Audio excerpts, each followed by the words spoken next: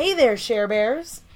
Remember that sharing is caring, so please share this podcast with your friends. And also, we'd like to remind you to share your dollar, if you're able. And donate to some of the many organizations that are helping to amplify and defend Black voices and communities. Nat, could you share a few of those organizations with us? Well, a few of the big ones are the ACLU, Black Lives Matter. And then there's your local bail and freedom funds. The Bail Project, which is a national revolving bail fund, and am I forgetting any, Cass? Only a lot, I'm sure. If you go to our bio on Instagram, there's a link to a wonderful list of resources that you can donate to and learn more about. So check it out, and keep fighting and keep unlearning racism, and enjoy this week's episode.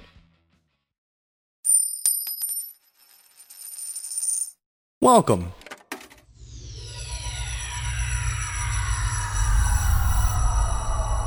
to Arcade Audio.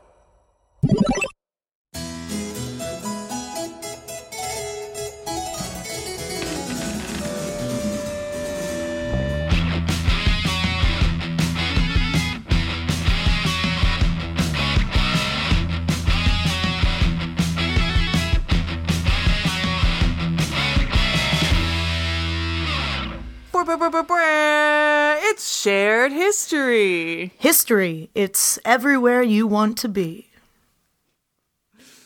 Oh, that one's poignant. I feel like that one, I feel like I sounded like, I don't know, that just felt like very good radio voice. I can't, is that a Capital One? What is that? Visa. I feel like I was channeling Allstate Man. I felt it. Wait, what is Nation or Allstate? You're in good hands. You're in good hands. Oh my god, I love that man so much. Anyway, you don't know who's talking right now. It's me, your host, Cass Maher. And me, that other host, Natalie Younger. And over there, on the ones and twos, love of our life, it's DJ Rip. That's right. I got nothing else. I really thought that you weren't gonna say anything, and that it was just gonna be like some nice room tone from your home. No. I was really hoping we'd just have this recurring bit of like, maybe we're in a fight with Rip and he's just like, I'm not speaking to you right now. That's kind of this whole season. The saddest part of, well, not the saddest part, there's so much weird things going on in the world right now.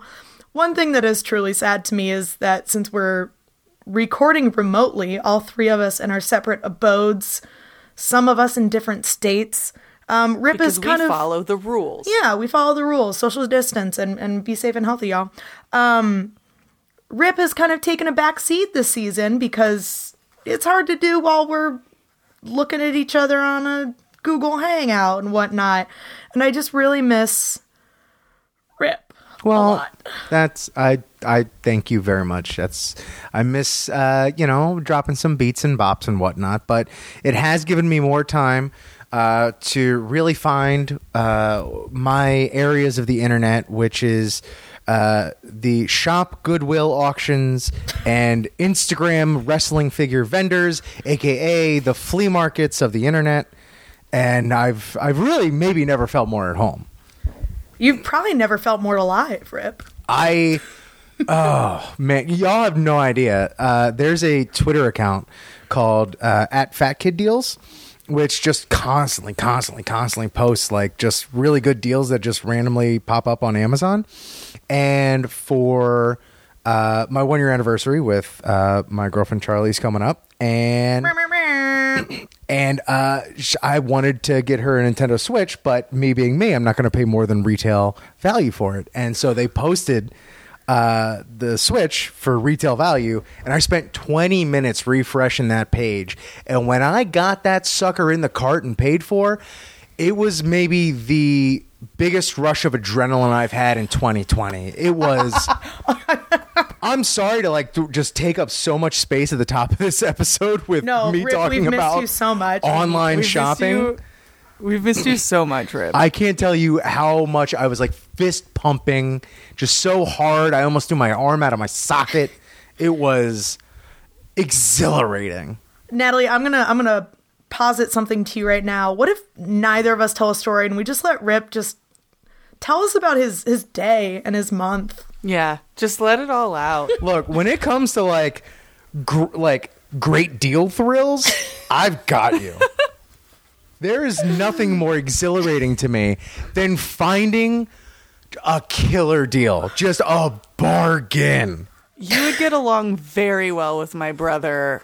We joke around. Sorry, I love this so much. We joke around that, but like, if you point at anything in my brother's home and say that you like it, or say like, is that new, or even acknowledge that it exists, you will be met with a story of the hot deal he got on. Oh yeah. That's like in detail. That's like the Midwestern like stereotype of, if you're like, hey, I like your sweater, you immediately respond with where you got it and how much. Yep. Oh, thanks, I got it how at cheap Target it for was. $12. Yeah, how much it was off. There's this place in Florida called Bell's, but it's spelled Bealls. And they have it's also like they have this at like DSW and whatnot, but they have the dot system, the color system, to where you find a dot and save a lot. Oh boy. Like, look, there's not a lot I miss from Florida, but Bell's, baby, I miss you. Rip was, when we were setting everything up, about ready to start recording today, Rip just said, I think one of the sweetest things anyone has ever said to me or Natalie ever. DJ Rip edits all of our podcast episodes, and we're doing this all remote. And he was like, Natalie, Cass, I've gotten to a point where I can identify each individual and know who's saying it. Like, if you talk over each other. By like just the waveform. And that's true love. That's true love from our pod daddy. Because we do sound very similar, and when we talk over each other, sometimes I don't know who's speaking. It's because we both have just deep, velvety, Dulcet tones. Sorry, baritone voices. Thank you. I'm a tenor at the highest. But we're pretty deep into this intro. Maybe let's get started on some history. Sure. I want to take you on a little journey of how I got my topic. All right, I'll keep my hands and feet inside the vehicle. I've been sitting on this one for a while, and I'm really excited about it. So I was like, I don't know, I'm just going to start Googling random history things that I like. I kind of wanted to go to antiquity or something. I was like, I got nothing. And so it was like, well, what if I do like, Marco Polo is really interesting. What if I do the Silk Road? And then I was like, Natalie would be so pissed because that's her topic. I still haven't done it. Yeah. But something in me was like, this feels wrong. It feels like cheating and it feels gross. So I was just like searching Silk Road stuff to see, something tickled my fancy. And then I was seeing that the goods that they traded back and forth, China exported paper. And this was in the 1400s maybe. And I was I'm sorry, do you not remember this from Where in Time is Carmen Sandiego? Oh, no. Yeah, but it was weird to me that China was exporting paper because it means that they were either invented it or were the ones mass producing it, and that they needed to go all the way to China to get paper. So I was like, let's dig in to paper. That sounds really boring, but I got very excited. So I was like, how is paper made? Where did it come from in China? And then all of a sudden I was learning about parchment. I was like, how do they make parchment? And parchment is animal skins. I got so deep into paper. And then I saw something that was one ancient city halted papyrus productions to stop this city's export, whatever. So this city became the best parchment producer. And I was like, what? We got a little bit of trade wars going. And so I want to tell you about a war, but it's not a war on the battlefield. And it's not a trade war. These are the dun, dun, dun, dun, library wars. Yeah. Buckle up, Natalie. That was a really long intro just saying I started on the Silk Road. It took me to so many places of, oh my God, did she do the same topic as me? Or, oh my God, that's a topic that I have on my list to do later that I almost did for today. So I almost did something paper adjacent today. It was so like, I love like the history of like really basic things is usually pretty tumultuous. And I was just like, I can't tell you how long I was just researching paper before I even got to this topic and how genuinely excited I was about it. So the library wars, this is the story of the city of Pergamon, sometimes called Pergamum, which was this city that kind of blew up in the Hellenistic period. So the Hellenistic period, for y'all who don't know, is 323 BCE to 31 BCE. So this is right when Alexander the Great died. Marks the beginning of the Hellenistic period. Before it, and then some context for y'all. The classical period is right before this, and that's kind of the like Greece versus Persia, you know, you're like 300, Babylon, all that bullshit. The Hellenistic period is more of like Greece, Rome, Egypt focused, kind of like the Roman Empire is expanding, Cleopatra, all that stuff. That's a Hellenistic period. Battle of Troy is Hellenistic, right? I believe so, yes. Oh, yeah, I'm pretty sure actually, yes, because that actually kind of comes into play. That's like Homeric era. Yeah. Anyway, that's setting the scene. So when Alexander the Great died, Alexander the Great, y'all, is one of the greatest military generals of all time. His empire, he was Macedonian, but he was like also like Greek. Everyone's like, he wasn't Greek, he was Macedonian. I don't know. It makes a difference, I guess. He conquered like almost as much as like the largest expanse of the Roman Empire took up almost a third of the world. He like himself conquered like about that much. Just a huge amount of Asia, Italy, into Africa.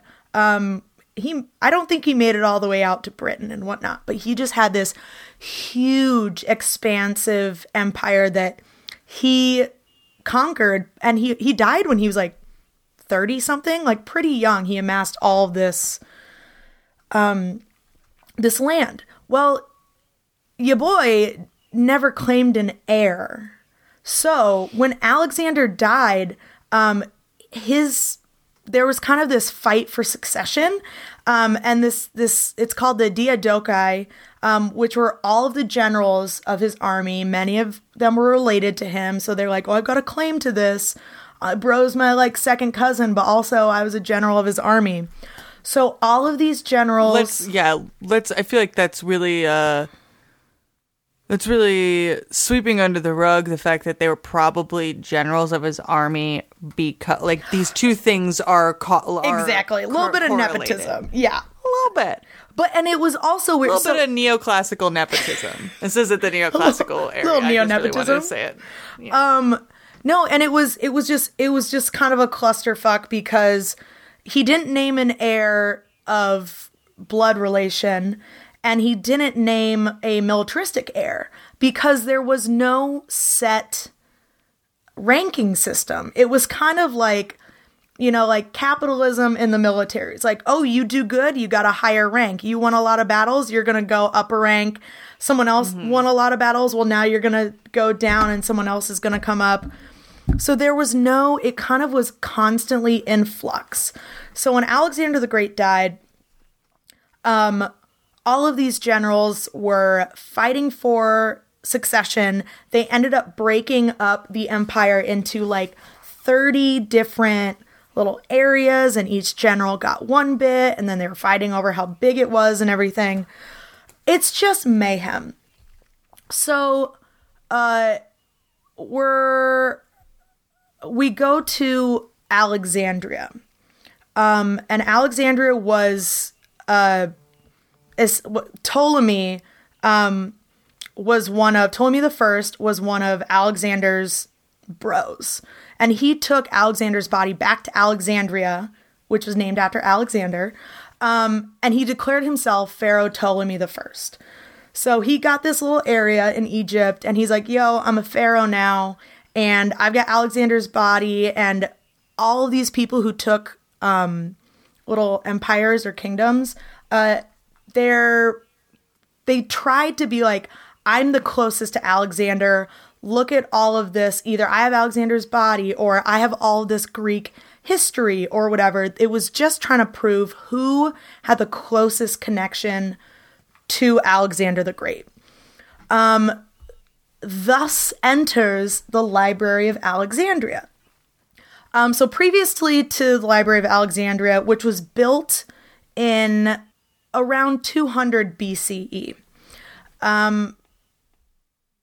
Libraries before the Library of Alexandria, they were like private collections in either temples or, rich people's personal libraries. It was just kind of like, look at this, it's mine, I got it. It's a status symbol, and no one really cares about this.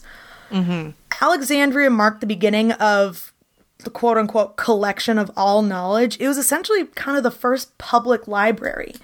And at this time, it was museum, which comes from I don't know if it's Egyptian or Greek, whatever, like mausoleum and whatnot. The museum and the library were linked together. It was a research institution. Museums were run by academic and religious figures. They were shrines to the muses. Museums, which were the goddesses of arts and intellect. And then attached to that was like the library, which is all kind of the reference material and all that stuff. It was these little, universities almost. And it was just, if you're feeling uncultured, listeners, and if your brain was just blown like mine was about the etymology, damn it, I did it again. You did it again. Etymology. Think of ent. So is bugs. Ent sounds like ant. I just think that everything's about bugs. If you're dazzled by the museum correlation, and if you're like, I don't know nothing about no muses, have you seen Hercules? You know about muses. Shut up! I was just about to go into that. Also, I think I may have misspoke on the mausoleum, museum, whatever, but museum muses. So there were 9 muses in Greek mythology. I'm going to name all 9 of them, and then I went to the IMDb page for Hercules because they used 5 of them, and I wanted to see which 5 they picked.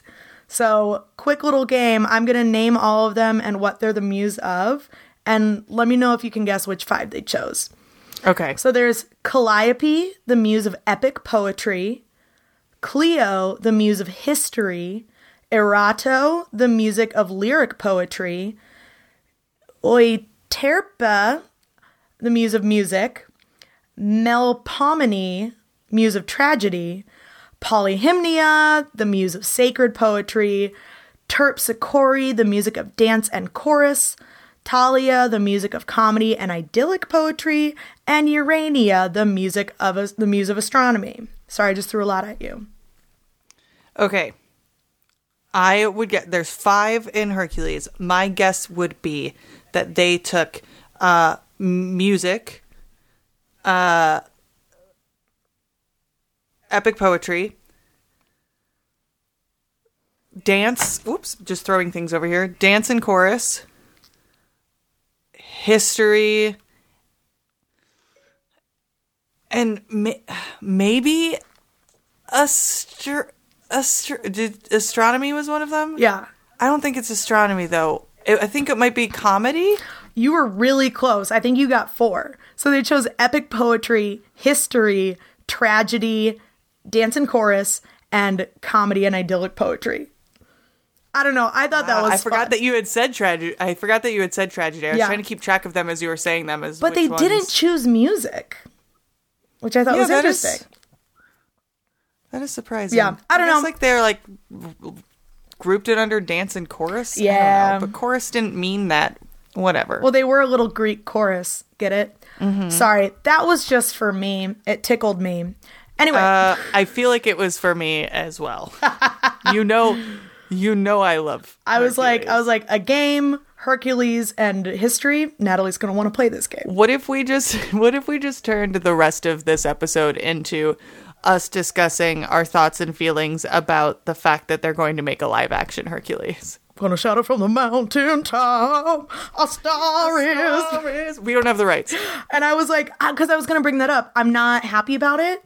Everyone's like, choose your favorite muses to play whatever. No, I don't want to do it. The original 5 are great. We don't need to mess with a classic. And that's all I'm going to say about that. Maybe we'll do an entire podcast series about why I hate remakes. But not now. Now we're here to talk about a war. A war. A war. So. Book wars. What is it good for? History. Oh, that would have been a good one. A good intro tag. Sorry, I realize I have so much information. I'm getting really excited about this topic. Cool. So the Library of Alexandria was created by it was actually by a pharaoh named Eumenes II. And it was kind of, the point of the library was solely based on acquisition of works. They just wanted to have the most scrolls, the most, books and all that stuff, because it was meant to prove that Ptolemy, the Alexandria, this kingdom was the rightful heir to Alexander the Great. They're like, if we can have the most Greekness, it's going to prove that we're in charge. It's just kind of like a big pissing contest, kind of. The works that they focused on getting were Homeric works, the Iliad, the Odyssey, because that is like the quintessential Greek history, story, mythos. Since Homer was maybe real, all of his stuff was told orally and then written down after his death if he was real at all. So nothing survives straight from Homer, but they were trying to get the oldest copies that they could find of as close to the source exactly as possible. Exactly, because that is the closest to just the heart of Greek culture and identity. Do you think people would like fight and be like, well, my copy of the Iliad is from this guy who was the cousin of this other guy who once camped out in the wilderness with this dude who's the brother-in-law of Homer? And then they were like trying to do 6 degrees of Kevin Bacon, but 100%. That's what they did. So I am on a roll. You're killing it, Natalie.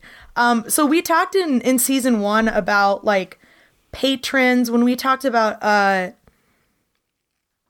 Was it when we talked about the salons? No, right? It was the scientist. It was our science episode. Avicenna? Avicenna. My mind totally blanked. And we talked a lot about how these kingdoms and sultans and everything wanted to show how much culture they had. So they built libraries and they were trying to do all these arts and sciences because it was supposed to show how cool your country is and whatnot. So libraries became a means for kings and pharaohs to show off their wealth, their power, and to show that they were the rightful heirs of Alexander the Great.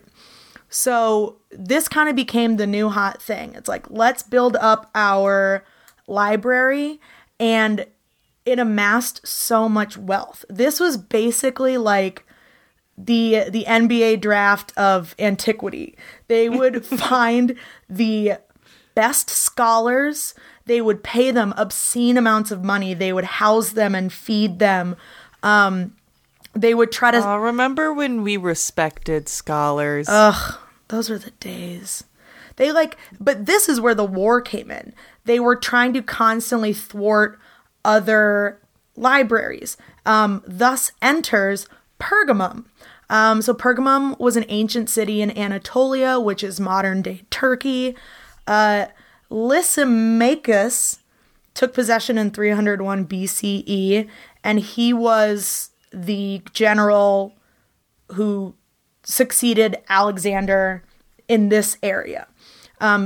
Eumenes II succeeded in 197 BCE, and he's the one that kind of created the library in Pergamum. They were allied with the Roman Republic, so they didn't have a lot of independence, but they reaped all the benefits of the power of the Roman Empire. They kind of were seen as like sellouts, but they got a lot of money, they got a lot of military power, they had protection, and so they could focus on building the city and making Pergamum the greatest city in antiquity. They started building up their library, and these two, Alexandria and Pergamum, became the kind of rival cities. They were both extremely wealthy, extremely cultured. People came from all over the world to see the kingdom, but also to I'm gonna work at their library. I'm gonna be, a genius and whatnot. So they were constantly thwarting each other. It got so bad that, and this is where I came in with the paper thing. Most people were writing on papyrus at the time, which papyrus comes from Egypt. It's this sinewy, kind of thready leaf that they, everyone knows kind of what papyrus is, right? It's not as durable, but it's super easy to make and whatnot. Yeah, it's very thin. It's very thin, yes. It's not like everyone thinks you're just writing on leaves. No, it's there's a lot of treatment that goes into it, and but it is just perishable. Just because I believe that I've mentioned on the podcast before that I, in quarantine, have read what I keep calling the good book, which is, of course, the Da Vinci Code. Of course. I'm pretty sure that now I can't remember what it's called, but in the thingy, the codex. Thank you. In the codex, come on, Natalie. It is papyrus, right? It's papyrus and a vial of vinegar. I believe it's vellum, but but they do talk about papyrus and how vellum is more delicate, which is why the vinegar will ruin it. Y'all, I know way too much about the Da Vinci Code. I love all Dan Brown books, and I'm actually looking back through our texts right now, our group text, because Natalie said, I've been reading the good book, which is what I'm calling Da Vinci Code, and my husband Justin's getting pissed. And then he's getting mad because I kept calling it the good book and that I was reading it to begin with. And then so I just start dropping direct quotes that I know from one, the timing and reaction time of the text, but also just because I know Cass, that she did not have to look up any of that. She just had perfect recall. I'm not gonna lie, I did have to look it up, but I basically knew what I was saying. She's like, I'm gonna read it. Keep calling the Da Vinci the good book. Justin's not having it. And then I said, well, as the good book says, men go to far greater lengths to avoid what they fear than to obtain what they desire. And you're telling me that's not the greatest pulp historical fiction writing ever? Thank you, Dan Brown. It feels relevant, though, to what we're talking about, kind of. Although it's more of what they desire, that they desire all of the books. Yeah. And also the power. Well, and knowledge. And with knowledge comes power, which is, kind of what they're talking about in Da Vinci Code. I'm just going to read Da Vinci Code out loud. I won't. Anyway, so papyrus it's easy to produce fairly, but it's not as durable. You can also only produce from Egypt. They're the number one producer of papyrus, of harvesting the plant, of making the actual paper. Parchment is made from treated animal skin that's been leathered and tanned, and it is very, very, very thin. if you look at it, it looks like paper. Not just like a tanned hide. It's harder to make, it's a little more expensive, but it's extremely durable. It wasn't super popular back then either. So when Alexandria halted all production or all exports of papyrus to Pergamum in the pettiest move ever, Pergamum became the #1 producer and exporter of parchment, which gave them even more money because it's like, it's more expensive and it's, whatever. And I just thought that was so funny. They'd made this petty ass move and Pergamum's like, okay, we just got a lot richer because of this. So anyway, so they're kind of going at it. Alexandria at its height contained about 500,000 scrolls of works by Homer, of a lot of times, and we talked about this with Avicenna. You could make a lot of money as a scribe of just copying like famous works so that they have like a more updated version, that it's not destroyed. Also, part of this being a scribe and like copying works was annotating it, critiquing it. It's kind of like literature majors. It's like, we're going to spend, $50,000 talking about one line from a Keats poem all semester long. And it's worth it.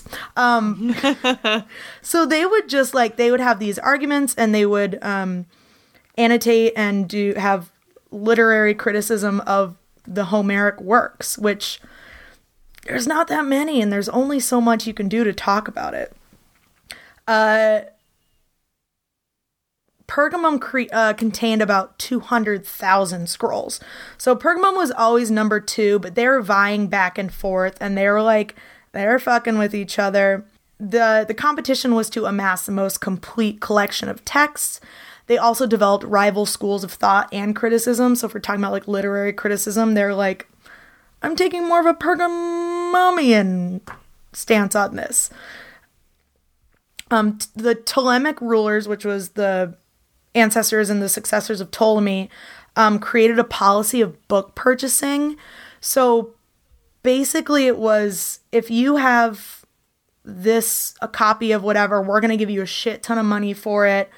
They dispatched royal agents to go, they would have these book fairs, and they would just scour through book fairs to find old scrolls. And it became so lucrative that people started forging scrolls to make them look older. I was going to say, you're 100% just asking for... Yeah.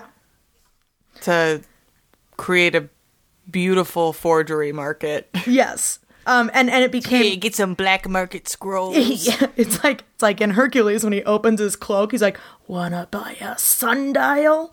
But it was just parchment. Rhodes and Athens had the largest book fairs, and these royal agents would just go and try to outbid each other. The libraries got to a point where they were kidnapping, but also putting scholars under house arrest, so they could not leave their library. They're my God. They're like, you're the best guy. If you try to leave, we'll kill you. We will not let you leave our library. We gonna chain you. This is mob level. Seriously, bananas. This would make a great movie. It's like The Sopranos, but I'm trying to think of a Greek librarians. Pun. Yeah. Oh, that's already a series. Galen, who was a Greek writer, I think he love that guy. Histories and whatnot. He said that Ptolemy II ordered any ships that came into Alexandria's harbor with scrolls that they were to be confiscated immediately, where they would be copied by scribes and then given back. So it just got to a point where it was just a frenzy. It's like, I don't care what it is. If something's written down, I want to copy it and put it in my library. Can you imagine if that was happening today and it was people transcribing tweets and shit? I don't know. Yeah. Well, it's like how people repost memes or tweets, and then people are like, yeah, I tweeted that originally, why aren't you giving me credit for it? Yeah. Or all the misattributed quotes Oh, yeah. Which I feel like everything that's misattributed is like either misattributed to Mark Twain or Mark Twain at some point misattributed something else. Oh, yeah. Wouldn't put it past him. Yeah, I mean, like, dude lied about a lot of shit, like his name. I don't like liars. What was his name? Samuel Clemens. I was gonna say Clemens. Yeah. So the emphasis on scholastics and culture and how much money was being poured into it. So the libraries are attached to museums, and so museums at the time, we don't think like. Now we think of it as like, I'm going to go look at some history. Back then they were like academic institutions almost. Yeah. So with so much money going into these libraries, the increase in progress in the sciences, mathematics, art, history, politics, it exploded. And this is where like the Hellenistic period, we have this like insane influx of culture, of, you know, sophomoric thought, even though I don't think Sophocles was this era. I don't know. It was just how smart can we get? How much can we learn and invent and create and like expand upon in this world that we don't know anything that's going on? Is it flat? I don't know. Let's go to a library and figure it out. This just further increased the wealth even more. So back to the parchment and papyrus thing.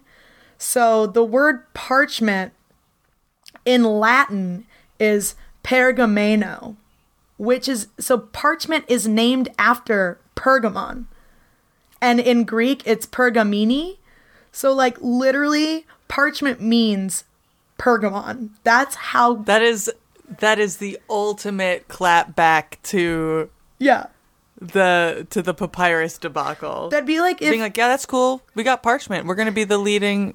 Also, it's named after us, so... That'd be like if paper... Deal with that forever. That'd be like if paper was called Cass. Like, I just created so much paper, like, hey, can you hand me a piece of Cass? Oh, that sounds bad.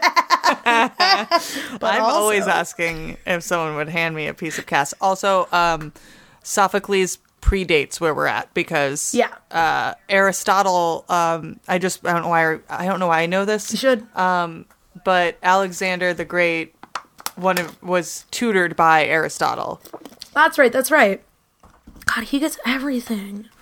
Right.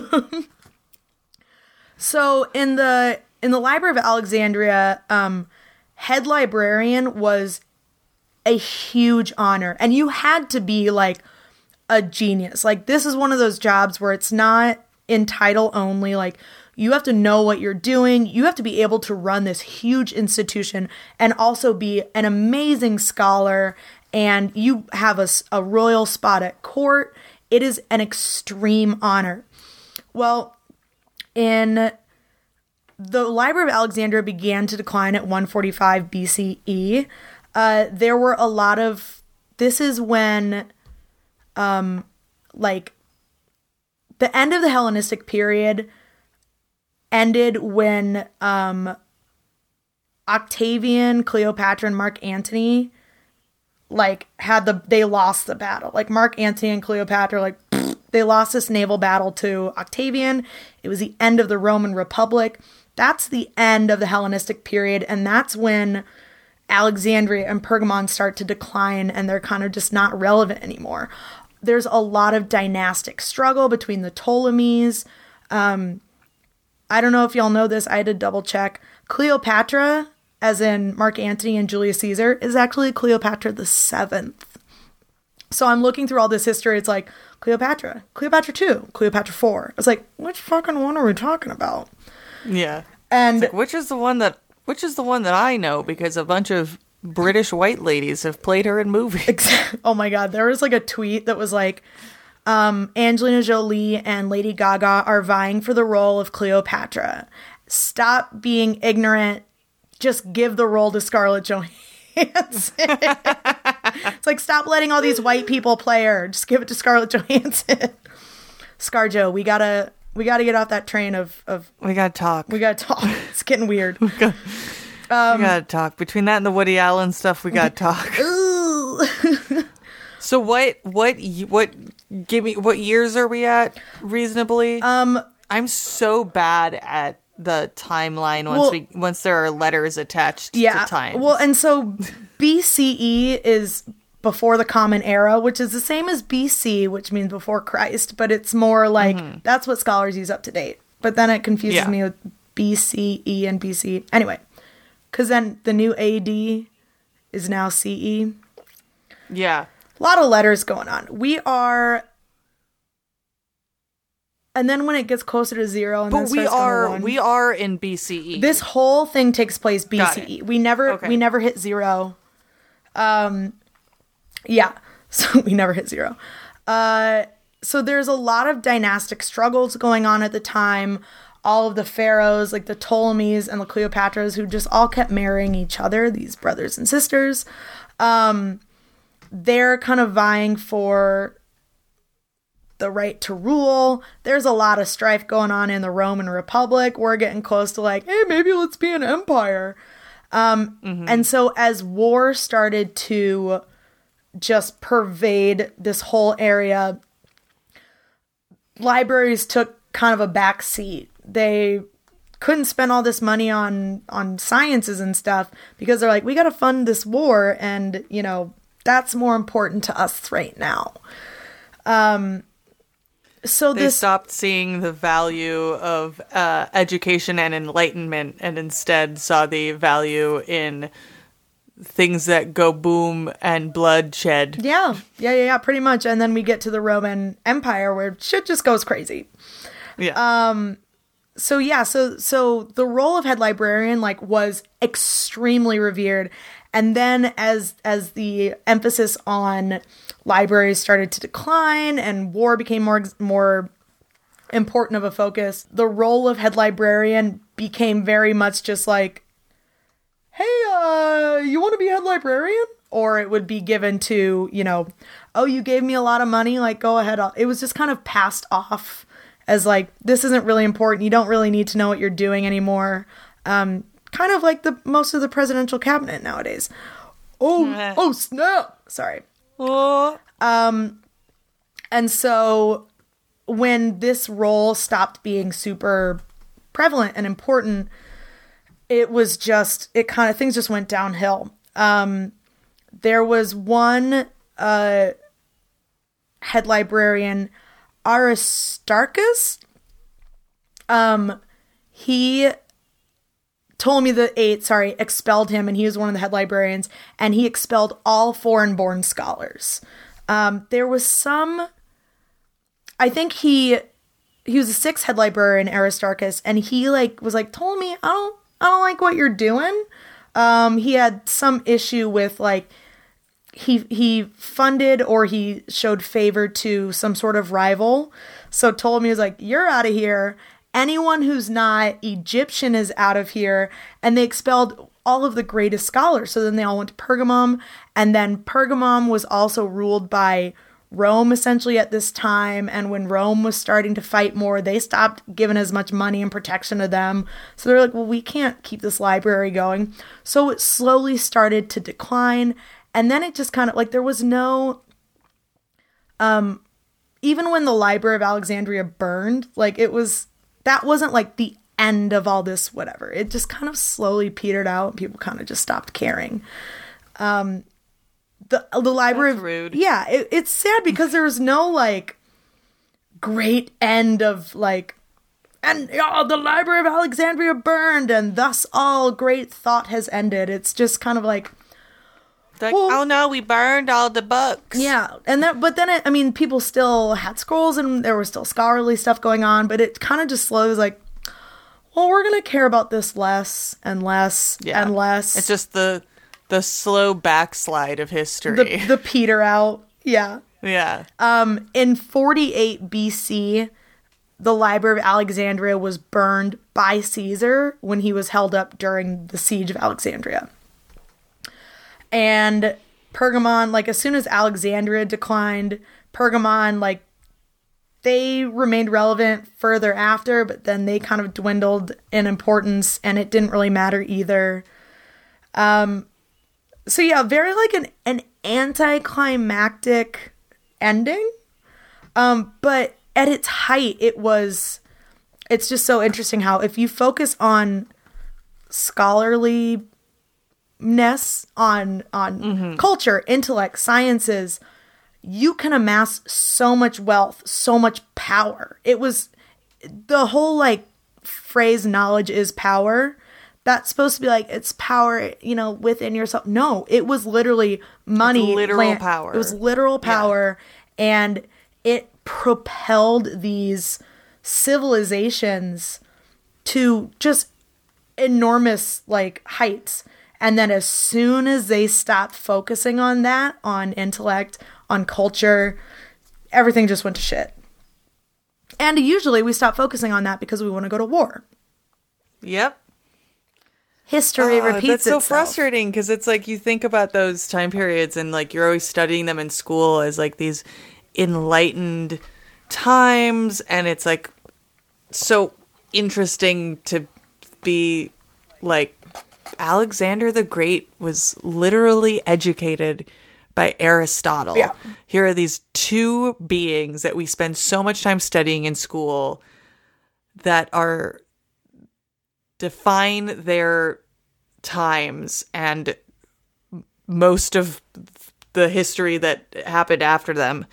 And then to be like, yeah, they did this great job. They were squabbling over Alexander's throne, and out of that dumb squabble came this amazing age of enlightenment and education and really investing in that. Oh my God, it's wild that if you invest in education, it can be the bedrock of your power. Yeah. If only people would remember that. Yeah. It's just interesting because it's like you invest in it and it is actually a thing that it's proven to work. We have the it's receipts. proven to give you great returns. If you want power, like, sure, go to war, like, go amass lands, but we all know that usually is what sends civilizations into decline, and what elevates them and keeps them going forever is what you write down while you are ruling. It's what works are we writing down? What songs are we singing? It's why when, we go into economic crisis, we pull the arts first. Or if we start getting like this commercial boom, like we're making a lot of money, it's like, well, let's spend more money on, science and technology, but no one knows how to play the fucking violin. Well, we're all stuck in a quarantine now. And what do we want? We want music. We want arts. We want the things that not just keep us physically glowing, like money gets you food. Yes. We're stuck inside. What do we want? Something to keep us sane. And that is music. And that is the arts. And that is culture. And it's crazy how until all of that's taken away, you don't realize how it's not a perk. It's so genuinely important to what makes us human. Like we need more than just the bare necessities. Well, you don't ask people when you meet them as like an icebreaker, you don't ask them what their favorite war or automatic weapon is. Some people do. Yeah, I mean, I'll be corrected by Florida. Florida's the state, not Rip. Rip doesn't tell us what his favorite automatic weapons are. That's not his go-to icebreaker. His go-to icebreaker is let's talk about 1989 baseball cards. That's his icebreaker right now, currently. At the moment, yes. And also what the current valuation of my old Pokemon cards is. Because that's another thing I've gotten into. The height of culture. Yes. It's funny when you start talking about libraries and libraries in that time period. Although this is in that time period, I was waiting for you to introduce like a third or a fourth library, but it was just these two. Well, yeah, and I mean there are other ones out there, but these are the two big ones. Yeah, this is the one where these were the two main rivals. They were just huge. Like Alexandria had 500,000 scrolls. If you think about that, especially at that time, especially like not everyone could read, not everyone could write. So that's a lot. And that's a very specialized, a very small niche group of people who can even work with these. Like, so the fact that that small amount of people, the small amount of scholars was creating a volume this large, and that was just what they housed there. Like they were going to book fairs and they were going to other libraries. And a lot of libraries had, 100,000 scrolls, 50,000 scrolls, but these were just the two like top tier.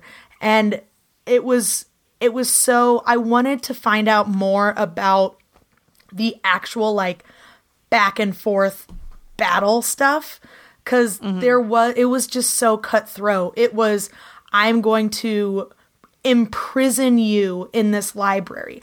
I'm going to give you the wealth of Egypt if you come to my library and scholar for me. And like the petty trade stuff of like, we're not going to give you papyrus. It's like, oh, cool, suck it. We're going to make a shit ton more money on parchment. Yeah. And I think that would be a great movie. I would love to just hear more of like the gritty underbelly of libraries. Library wars. Speaking of underbellies of libraries, I probably mentioned this, and I can't remember where it is. Ooh, I don't think it's the Library of Celsus. That seems wrong. That's the third. That was the third largest library in ancient times, but it's CE. I believe it's or pronounced AD. Celsius. It's not. It's not. Although it burned at a certain degree Celsius because Why did all the libraries burn? Oh no. No. There's a library. I think it was a library. When I went on a cruise with my family when I was younger, there was a library that was in ruins that we saw that the guide was telling us is connected underground to the local brothel. And I'm 90% sure it's a library. It was either like a library or like the town hall or something, so that Both. the men could be like going to do my work or my studies, but then secretly crawl through the underbelly of the library and go get their freak on. There's a so Drake University is in Des Moines, like it's in Des Moines proper, and the campus, around the campus area, there is a bar called the Library. And so you could be like, where are you going? It's like, oh, I'm just gonna go to the library and throw back a few books. You just lie to your parents, but I'm going to the library. Man, it's weird that their credit card statement keeps saying the library. Why is it costing them money? Why are you spending $75 at the library? Don't worry about it, Mom. What are you doing at the library every Friday and Saturday night? Go out and have some fun. Gosh. Nobody just cares so much about my studies. Yeah. The library at Celsus is in Ephesus, Turkey, which is just south of Pergamum. But it was the third largest in the Roman world after Pergamum and Alexandria, but it wasn't built until after we hit 0 and started counting. Right. And then 300, 400 years later, I think. Nah, I think it burnt around 400, 450 AD. Man, all the great CE, whatever you libraries wanna call it. burn. Right? It's like, were you even a cool library if you didn't burn to the ground and take everything with you? No. How would we know? No, probably no. How would we know? We don't Yeah. know about you. It's if all of your friends were jumping off a bridge, would you do it? But for library. Yeah, Mom, because they're all cool. Yeah.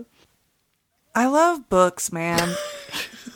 And I'm sad that they're so flammable. Moral of the story is, man, I love books.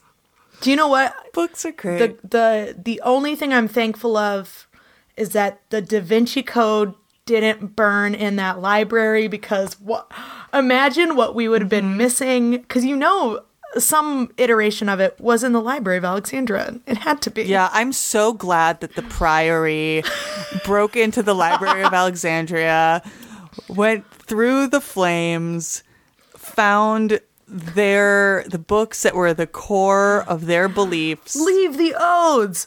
Forget Aristotle. Get Dan Brown. And they scooped him up and they ran out of there. Don't worry, guys. We got the good books.